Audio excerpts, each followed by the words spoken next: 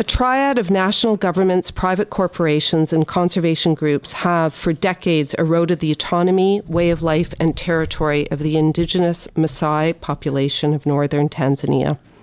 Prior to that, German and British colonialism had their own devastating effect on these semi-nomadic herders and subsistence farmers. This woeful legacy has left a people in desperate straits, but at every turn, they've sought to resist their dispossession and protect their autonomy and way of life. More recently, they've turned to the courts, and while that too has been an arduous journey with many setbacks, they recently scored an important victory in the East African Court of Justice against the Tanzanian government. Joining us now by phone to talk about this recent development and the background to this conflict is Elizabeth Fraser, a senior policy analyst with the Oakland Institute in Oakland, California, and co-author of the report Losing the Serengeti that focuses on the plight of the Maasai in northern Tanzania. Elizabeth Fraser, welcome to Amandla. Thank you so much for having me. So let's start with the court ruling itself back in September. Tell us about the main lines of the case and the ruling. Sure. So this court case that went to the East African Court of Justice really began and revolves around evictions that took place in August of 2017. These were evictions that took place on registered land that is registered to Maasai communities and is close to the borders of Serengeti National Park. And this eviction took place under government orders. There was actually a statement put out by the Ministry of Natural Resources and Tourism that said that the evictions would take place for about 2 weeks, that they were meant to preserve ecosystems and attract more tourists to the area. It actually even went so far as to say that false information was being spread about the nature of the evictions with the intention to generate hate against the government and threaten any people that were speaking out against these evictions. Now, this comes as a long sort of line of evictions that have happened against the Maasai under government orders with collusion of various foreign tourism companies. And essentially 4 villages from this region decided that enough was enough. And after having tried in domestic courts and using domestic legal mechanisms, that they would go to the East African Court of Justice, basically saying that they wanted an end to the evictions and they really wanted an unequivocal recognition that the land is truly theirs, to see this legacy of evictions that have taken place for the last decade or so end once and for all. Okay, so before we get to what the court actually ruled in this particular case, who's behind the evictions? What's driving this? Well, as you said in your introduction, that there has been this very long legacy through colonial times and then through land legislation under the Tanzanian government up to current day to really dispossess the Maasai from their land. But the piece that we really focus on in our report, in addition to this, is the collusion between the government and foreign safari organizations, companies really, to move the Maasai off the land, to create these spaces where foreign tourists can come in and have the sort of, quote, pristine experience in the Serengeti region and in other regions neighboring the Serengeti. And so it's these forces that are really leading to these evictions. Okay, so there in your report, you talk about two companies in particular that have really been ramping up the pressure on the Maasai over the last several years. So maybe we could take this apart a little bit and take a look at them. One is a Boston-based company. The other one comes out of the United Arab Emirates. So can you just describe a little bit these two organizations and the actions that they've taken that have so kind of forced the Maasai up against the wall in terms of, well, essentially really their very survival as their ability to stay on their land, to continue to have a nomadic existence and a sustainable way of life. Yeah, exactly. So the first one is called Tanzania Conservation Limited, and it's a national company based in Tanzania, but importantly, it's owned by the same couple that owns this high-end safari outfitter based out of Boston called Thompson Safaris. And it's the land that they have leased, that Tanzania Conservation Limited has purchased this 96-year lease to, is used by Thompson Safaris for their safari purposes. And they contention is really over this lease to a large parcel of land. It's 12,617 acres, and it was leased to Tanzania Conservation Limited in 2006. And what the Maasai alleges is many different things. First of all, they dispute the legality of being able to lease this land. But they also allege that since Tanzania Conservation Limited has taken over control of the land, that they've been denied access to vital grazing areas and watering holes that they rely upon for their survival and have used for centuries, that they've faced immense intimidation and harassment from police who are called by the safari company whenever the Maasai come into the area. They've even alleged things like that their kids aren't able to walk across the lands to get to their schools, that people are being shot at. And when I say alleged, I encourage listeners to really take a look at our report, because in addition to field research, it's based on an extensive review of about 800 pages of internal documents that are extensively quoted in the endnotes that really back up these allegations and describe the issues that are playing out on the ground there. Mm-hmm. The owners of that particular company, so that would be Judy Winland and Rick Thompson, they promote on their website that, in fact, what they're up to in this area is creating a model for community development, conservation, and responsible tourism. Is any of that accurate? Yeah, I mean, that's certainly what they say. I think one piece that we mention in the report that is important to point out revolves around a community proposal that was brought forth to Thompson Safaris in 2011. This was in light of the community being forced off their land and all of the allegations that I've mentioned. They basically, about 550 Maasai came together and came up with a proposal for Tanzania Conservation Limited about how they could work together around this land conflict. It included things like not having restrictions to access watering points, identifying grazing lands, allowing footways to get between villages, clear rules and responsibilities about the management of the contract, but also conflict resolution. Annual bed fees and renting would be discussed as part of it. They said that they thought that TCL could have exclusive access to 2,000 acres of that land, and the rest of it they would negotiate sort of communally.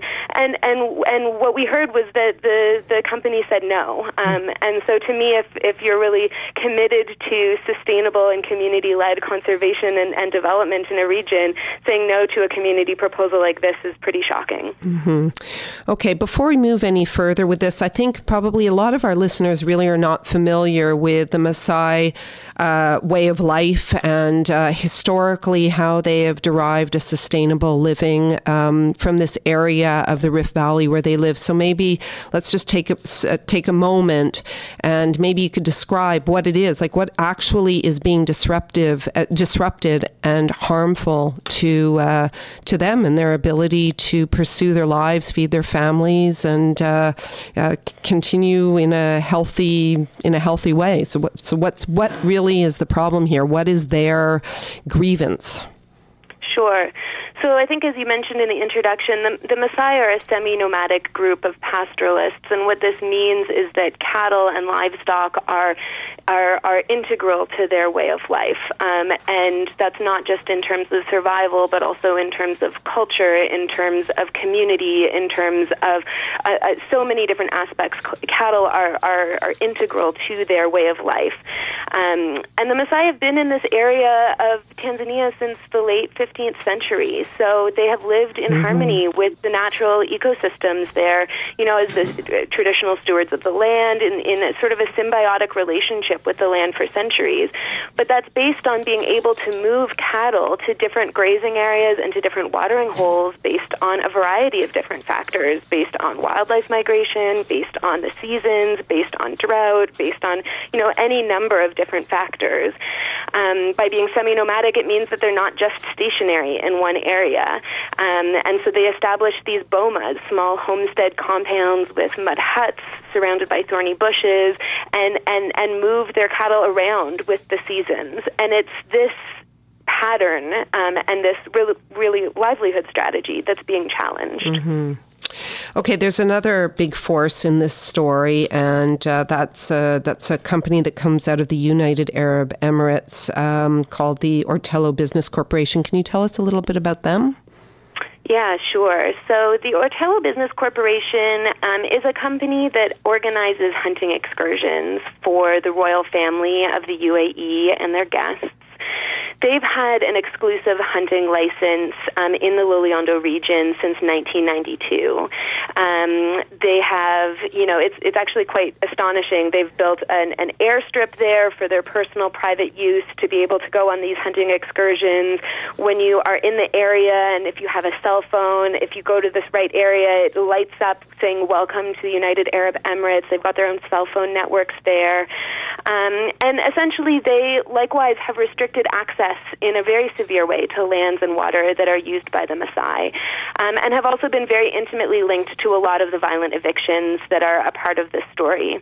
So starting in 2009, there was a really significant eviction of Maasai villages in the Loliondo area that took place not only by OBC security guards, but in collusion and in collaboration with a paramilitary unit of the Tanzanian government. And this led to the burning of bomas, this led to cattle being confiscated, tens of thousands of people being impacted by this. And as far as we know, there have been at least 3 evictions, violent evictions, including the burning of bomas like this, since 2009. And I gather there's also been sexual violence in this whole scenario. Yeah, those are certainly the allegations, and that's what we're hearing from groups on the ground. Mm-hmm. Okay, let's talk about conservation for a minute, because it's, for a lot of people, this is all very confusing. Conservation, in a lot of people's minds, has very good connotations. It means that it's providing a framework for protecting land, the environment, animals, and many conservationists would argue also Indigenous populations and their traditional ways of life. And yet, when we look at this situation, we're seeing it as a driving force for dispossession of the Maasai. Can you talk a little bit about conservation and how it's become a tool for dispossession? Sure. I think one great example that pertains to this case is the creation of Serengeti National Park. So this happened in Tanzania in the 1950s when Tanzania was under British rule. And basically the Brits thought that conservation couldn't happen with human habitation alongside it. That conservation meant the pristine conservation of a land with the removal of all human habitat. And so as a result, what was known then as the Serengeti region was split into 2 different areas. And in one area, the Maasai were told that they could no longer inhabit that area. They were given another area, which is now the area that's under dispute, to live in. And it's this sort of belief that there cannot be cohabitation, multiple use, this symbiotic relationship between humans and the natural environment that has led to so much of this dispossession in the case of Tanzania, though we do see it in other circumstances, in other places as well. In the 1960s, for instance, international conservation groups said that you couldn't, it was important for conservation to restrict cultivation, to restrict the grazing of cattle, and any sort of human movement in conservation areas in Tanzania. And so it's these sorts of beliefs that are driving that. And what I think we want to get across in this report is that conservation can't come at the cost of Indigenous lives and livelihoods. That we're seeing people that have lived in these symbiotic stewardship relationships with the land for so long being forced out under this guise of so-called conservation. And we really want to challenge that notion that conservation has to happen on the backs of the Indigenous. We see that more as a colonization of Indigenous land in the name of so-called conservation. Well, yes, and it almost seems Orwellian in a sense that Indigenous peoples are being accused of destroying their ecosystems and that the force for conservation is tourism. Certainly. And I mean, I think the example of the Ortello Business Corporation, for instance, building their own airstrip and then having the government evict groups in the name of so-called conservation and tourism is a glaring example of that. Which fits more into a lens of conservation? Maasai pastoralists living in harmony with communities and wildlife around them, or a ginormous private airstrip? Yeah. Okay, so let's get back to the court case briefly. So what was the ruling back in September? Sure. So the ruling that happened in September basically granted a temporary injunction that prohibits the Tanzanian government from doing a whole bunch of nasty things to the Maasai. And what's important to know here is the history of what's happened between the introduction of the court case in August or in September of 2017, shortly after the evictions, and this ruling. The actions of the Tanzanian government throughout this case have really been egregious. First off, the Attorney General challenged the villagers' right to sue the court, or to sue the government at the East African Court of Justice, and that was quickly dismissed. Then they went on and questioned the accuracy of documents that villagers submitted demonstrating what had happened, and the credibility of the translators. This, sort of derailed the case for a while all of that was sorted out. Then in May, leading up to a hearing that was scheduled for early June, 24 Maasai community members, including 3 village chairmen, were actually detained by local police in Loliondo. And the charges there were just astounding. They were things like instituting a case against the central government without the government's permission. They were things like holding a community meeting without permission. They were things like contributing financial resources to pay lawyers without the government's approval. While most of those community members were released on bail shortly afterwards, the local police department said that they had to come back every single Friday from then on and check in. And that may seem innocuous, but what happened was that basically prohibited all of those folks from being able to travel to Arusha to attend the next hearing of this court case. We then fast forward 2 months ahead to end of July of this year, and 12 Maasai, ranging in ages from just 5 years old to about 33 years old, from one of the villages, were actually attacked by soldiers from the Tanzanian People's Defense Force, who were accompanied by an employee from the Ortello Business Corporation, physically attacked.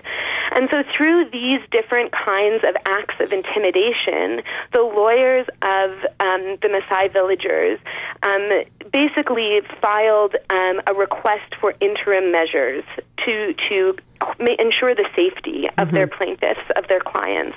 And that's what was ruled upon in September. This temporary injunction does a number of things. It prohibits the government from evicting Maasai communities from the area of land in question. It's a 150,000 hectare parcel of land. It prohibits them from destroying their homes, from confiscating their livestock. And importantly, it bans the Inspector General of the police from harassing and intimidating the Maasai plaintiffs. It's important to know, though, that this is in place until the full determination of the case has happened. So while this is an incredibly important victory, and what we've heard from the communities on the ground is that things have improved since the injunction came forward, we really need to continue to build international solidarity to support the Maasai as they continue forward with this case to get the unequivocal recognition of their land rights. It seemed like there was a little bit of an uptick. I think it was in 2017 when the new Minister of Resources and Tourism, ultimately, long story short, ended up taking away the license from the Ortello Business Corporation from the United Arab Emirates. Can you tell us a little bit about that? Because, that struck me that was a fairly significant victory for the Maasai. Yeah, that's been a super interesting piece to follow. So you're absolutely right. In November 2017, the Minister of Natural Resources and Tourism canceled the OBC's license. And as part of canceling that license, he called for the arrest of the OBC's executive director for trying to bribe the ministry over the years. And he called for an investigation through the Corruption Bureau into what had happened around the 25 years that the OBC had had this hunting license. But then, surprisingly, about 4 months later, in March 2018, he welcomed them back via a tweet on Twitter, welcoming them back and encouraging them to continue to use the area.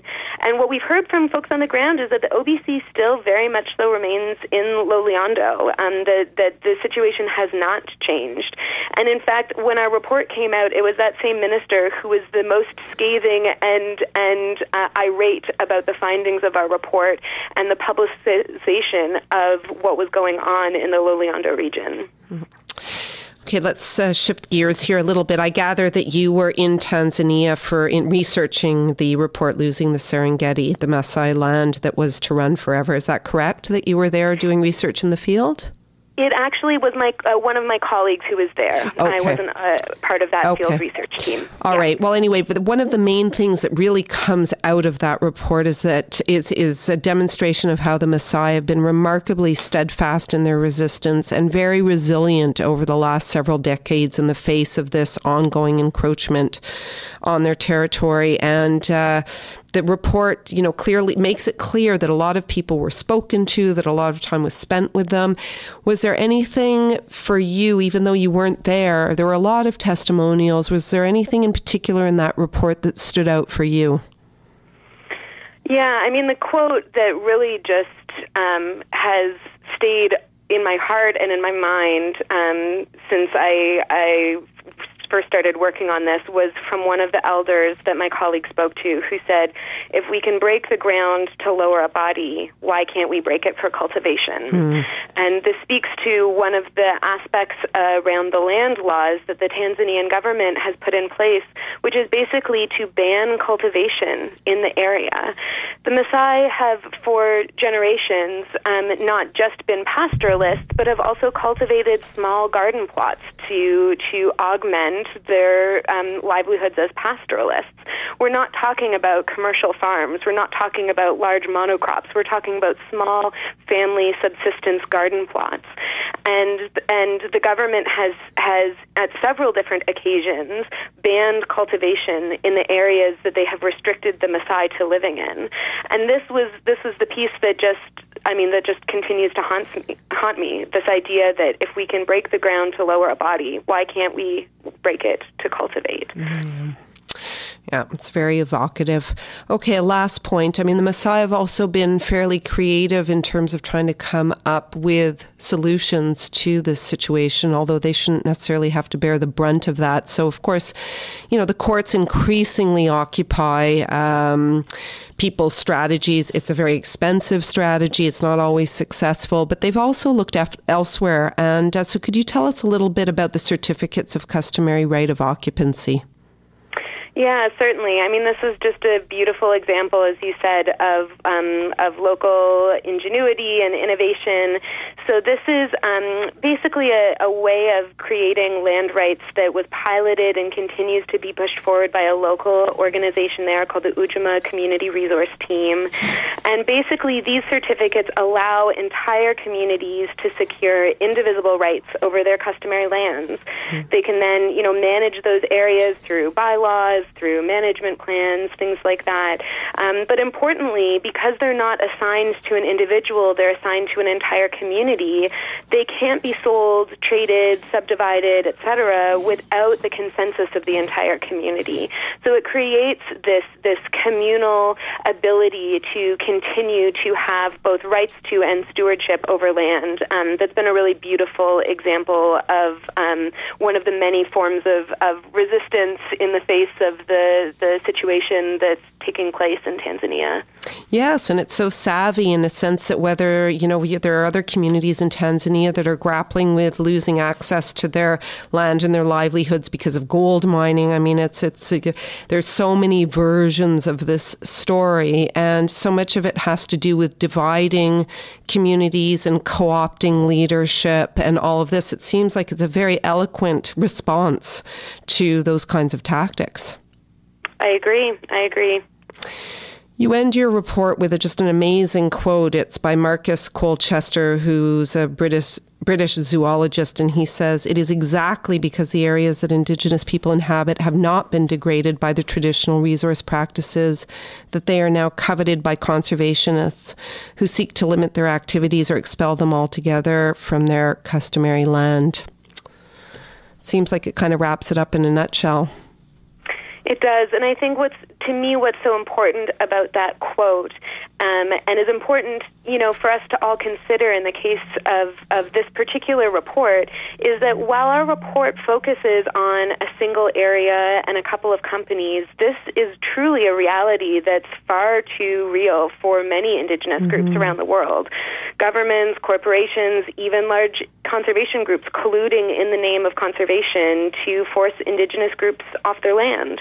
And so I think we need to always hold that in our minds, that this isn't just the situation of the Maasai in Tanzania, but this is happening all over the world, and we need to always remember that, and we need to be, acting in solidarity and supporting these groups as much as possible. Okay, so for those who would like to express their solidarity and get involved, what's the best next step for them? Sure. If anyone wants to reach out to us, you can find our information on our website, www.oaklandinstitute.org.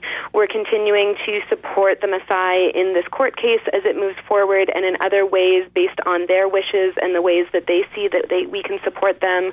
We're building international solidarity to, again, support them through this court case and beyond.